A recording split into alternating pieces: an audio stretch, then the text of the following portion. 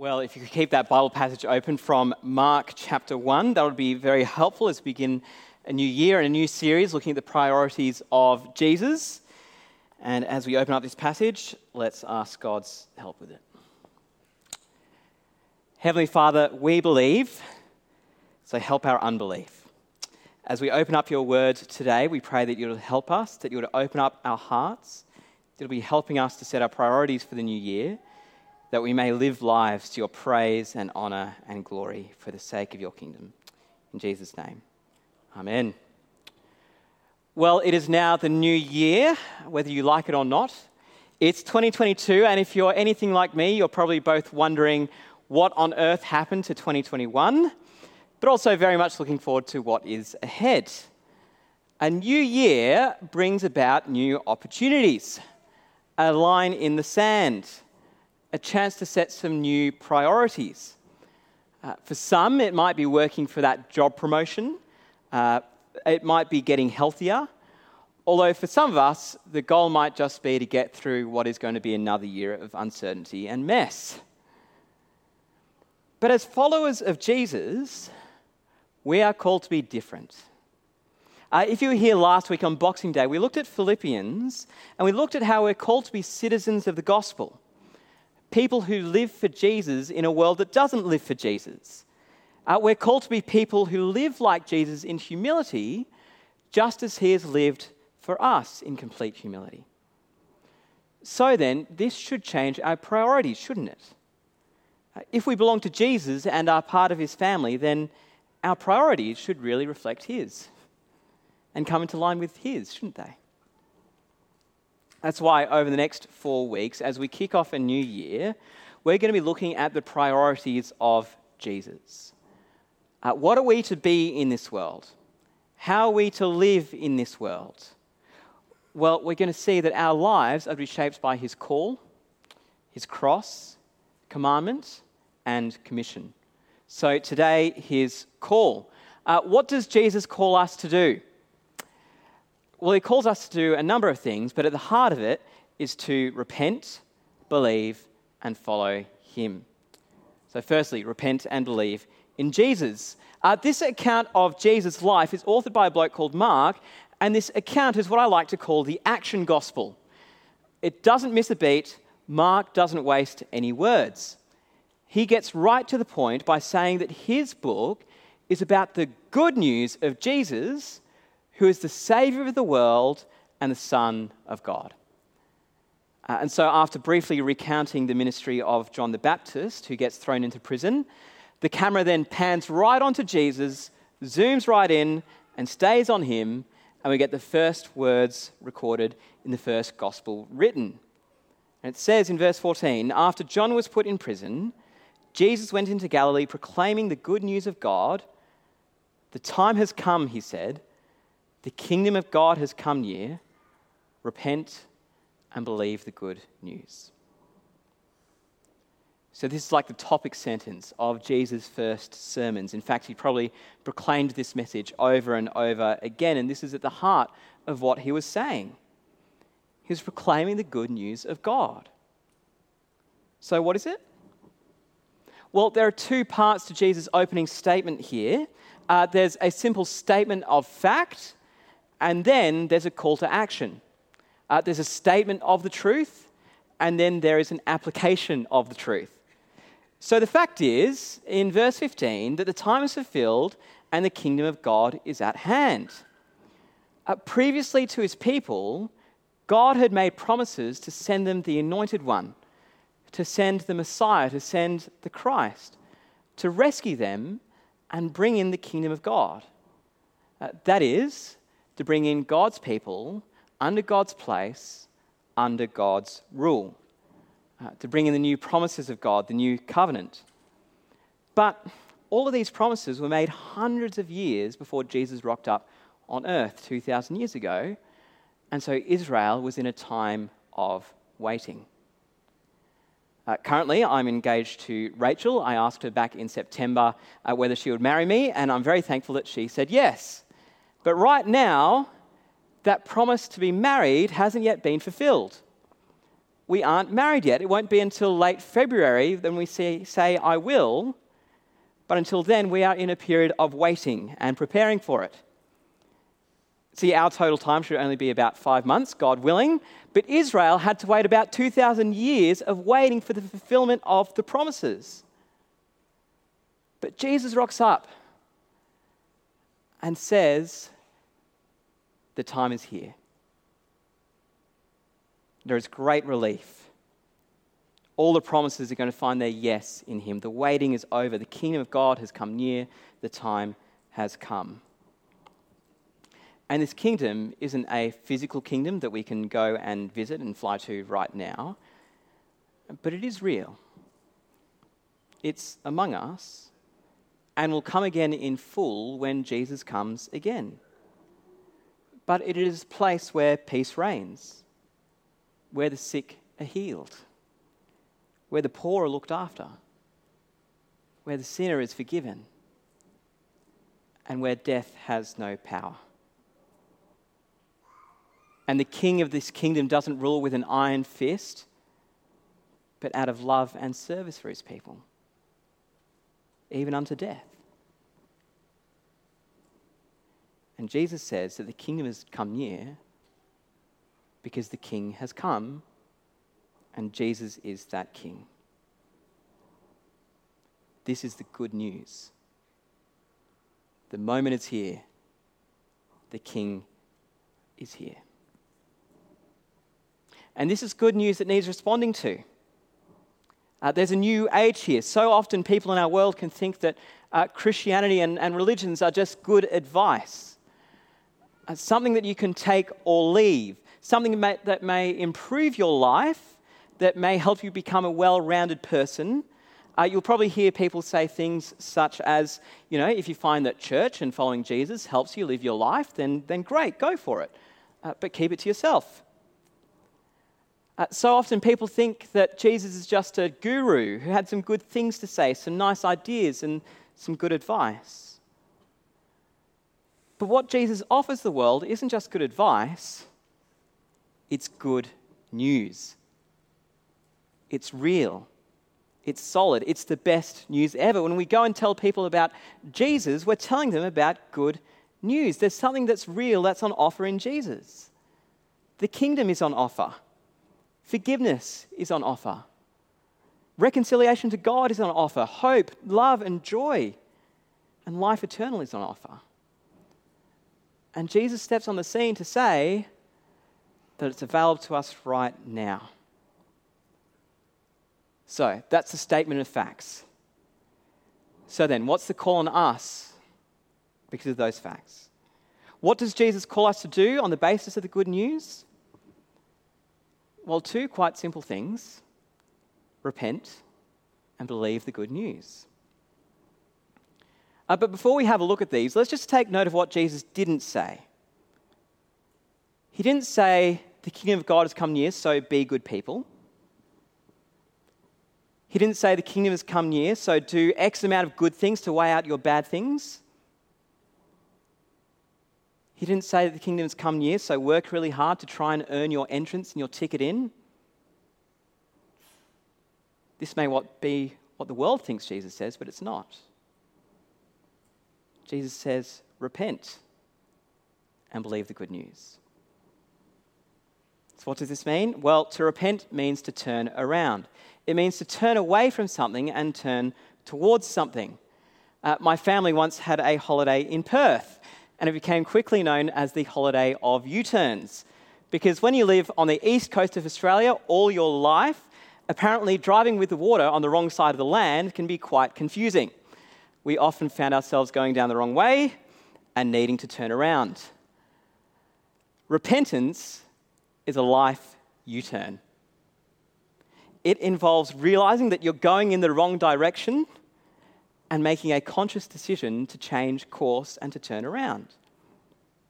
It doesn't just mean saying sorry with no inward change, nor does it mean just trying really hard not to sin, but it means turning away from living a life for ourselves, being remorseful for it, saying sorry, and turning towards living for God. See, just outward attempts to live for Jesus without first an inward change isn't the call of Jesus. But Jesus calls the whole self to turn to him. Then, as a result of our inward repentance, a life will be lived outwardly for Jesus. Now, most of us here have already made a commitment for Jesus, a conscious decision to follow him, and already repented. But our life now is one of continuous repentance, of denying ourselves, of turning back to Jesus and following Jesus. But if you haven't yet turned to Jesus, I want to urge you today to hear Jesus' call,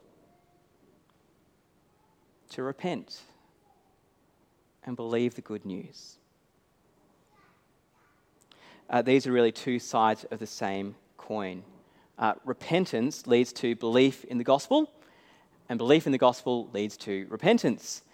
And to believe doesn't just mean a scholarly acknowledgement that the gospel is true, like 1 + 1 = 2, nor is it a shot in the dark, like really believing that you can actually do 100 kilometers while your fuel light is showing on your car. But it means acknowledging it to be true and also worthy of our own trust and our own lives. It means giving ourselves over and entrusting ourselves into God's hands and into the good news that Jesus has come for us and rescued us. Every part of our lives is to be handed over to God. And you see, we can do this with great confidence. We can have confidence in God's word, which is written for us. We can have confidence in the life of Jesus, a real person who came on earth. We have confidence in the death and resurrection of Jesus, that Jesus rose again, that all his promises that he made are true. And so this means that we can confidently hand everything over to him. Believing in the gospel means that we can come to him and cast all our worries, our cares, our anxieties, our joys, our sicknesses, our grievances, and ultimately our sins on him. No matter what our lives look like and where we have come from, whether we're working or retiring, single, married, kids, no kids, grandkids, Jesus calls us to believe in him and entrust everything with him, because all the promises of God are fulfilled in him. The good news is because of him, and we can be part of his everlasting kingdom through him. So the call of Jesus is that verse 15, the time has come and the kingdom of God has come near. Repent and believe the good news. And so the thing which should be shaping our priorities this year, and ultimately our whole lives, is this good news. Turning away from our own selves and towards Jesus. Entrusting ourselves and our plans for the year to the hope of the gospel. And then following him. Immediately after Jesus' proclamation, we see how it's to be responded to in the lives of the very first disciples. Look with me from chapter 1, verse 16. As Jesus walked beside the Sea of Galilee, he saw Simon and his brother Andrew casting a net into the lake, for they were fishermen. "Come, follow me," Jesus said, "and I will send you out to fish for people." Now, it's not every day that people come out of the blue asking you to follow them. Although right now in our society, there are so many companies, so many people that want our attention and eventually want our money. There are ads on TV, there are social media influencers, there are big billboards in the centre of town that light up the night sky, there are slots on breakfast television. They're all trying to get our attention and try to get us to follow them so that we can buy their stuff and tell our friends about their stuff so that they can make more money. This is how our consumeristic society works. But the call of Jesus is different. He doesn't just want our stuff. He wants us. He wants us to follow him, and this includes all that we are, and it also includes all that we have. He doesn't tell the disciples to give him some fish or give him their boats or even their nets. No, he calls them to follow him with all their lives, to learn from him, to work alongside him, and to live for him. And this call is the same to us. To leave behind anything and everything that stops us from following him. Now, this doesn't mean that we don't have to work or have material things or have fun. This means that we have to shape our priorities, and as we think about the new year, following Jesus comes before and then shapes everything else that we do. And we can do this because he has the authority to do so. He's the King of the kingdom who has come, and so he's the only real one with the credentials to claim our lives for his own. So this has two implications. First implication, we don't get to choose who to follow based on our own preferences or our own needs or our own likes. No, Jesus calls us, whoever we are, wherever we are, whatever we have done, to follow him. This means that following Jesus won't always be easy. As we'll see later on in the series, there's a cost to following Jesus. It can be hard. It can be uncomfortable. But this also means that all are welcome into the kingdom. Even those people on your front lines who you think may have no interest in Jesus, who may never expect to follow Jesus, he calls them to follow him. A second implication, his call to follow demands a response. It's not a take it or leave it call. We can't be sitting on the fence. It's not just a truth. It's not just a way to live amongst others. No, it's either you follow Jesus or you don't. Let's just say that you work for a large company and you're in the middle of the pack as a team manager. And let's say that somebody below you on the pecking order tells you to do something. You're not actually obligated to do it, are you? You may choose to do it out of the kindness and goodness of your own heart, but they don't have authority over you. But say that you get a call from the CEO and they tell you to do something or asks you to make a decision, then you need to respond to it because they have authority over you. Now, Jesus isn't the CEO of a company. He's something so much greater. He's the Son of God. He's the creator of the universe. He's the way, the truth, and the life. He has authority. And so if he calls on us to follow him, then we have to make a choice, don't we? To follow him or not to follow him. To be part of the kingdom or not to be part of the kingdom. So how do Simon and Andrew, the first century fishermen, respond to Jesus? Well, in verse 18, immediately they left their nets and followed him. Then they went on a little while longer and found James and John mending their nets with their father in the boat. He calls them. They dropped their nets, they left their father and followed Jesus. These disciples dropped their own preferences, their own comfort, their own livelihoods, their own family to follow him. And Jesus calls us to do likewise. So this is the call of Jesus. This is the first priority of Jesus, to repent and believe and follow him. And if you're joining us here today in person or online and you haven't yet done so, please don't put it off. Follow Jesus. And he'll transform your life now and your life eternal to come. If you have done so, consider the year ahead. There are going to be so many different things wanting our attention, so many different areas in which we could spend our time, our money, our energy into. And just to be clear, not all of them are bad. But Jesus calls on us to prioritize him above everything else. To repent of living for ourselves and living in sin, and continuously and consciously turning towards living for him. Believe and entrust our lives into the hope of the gospel, knowing that it is good news and not just good advice. And follow Jesus with all that we have and whoever we are.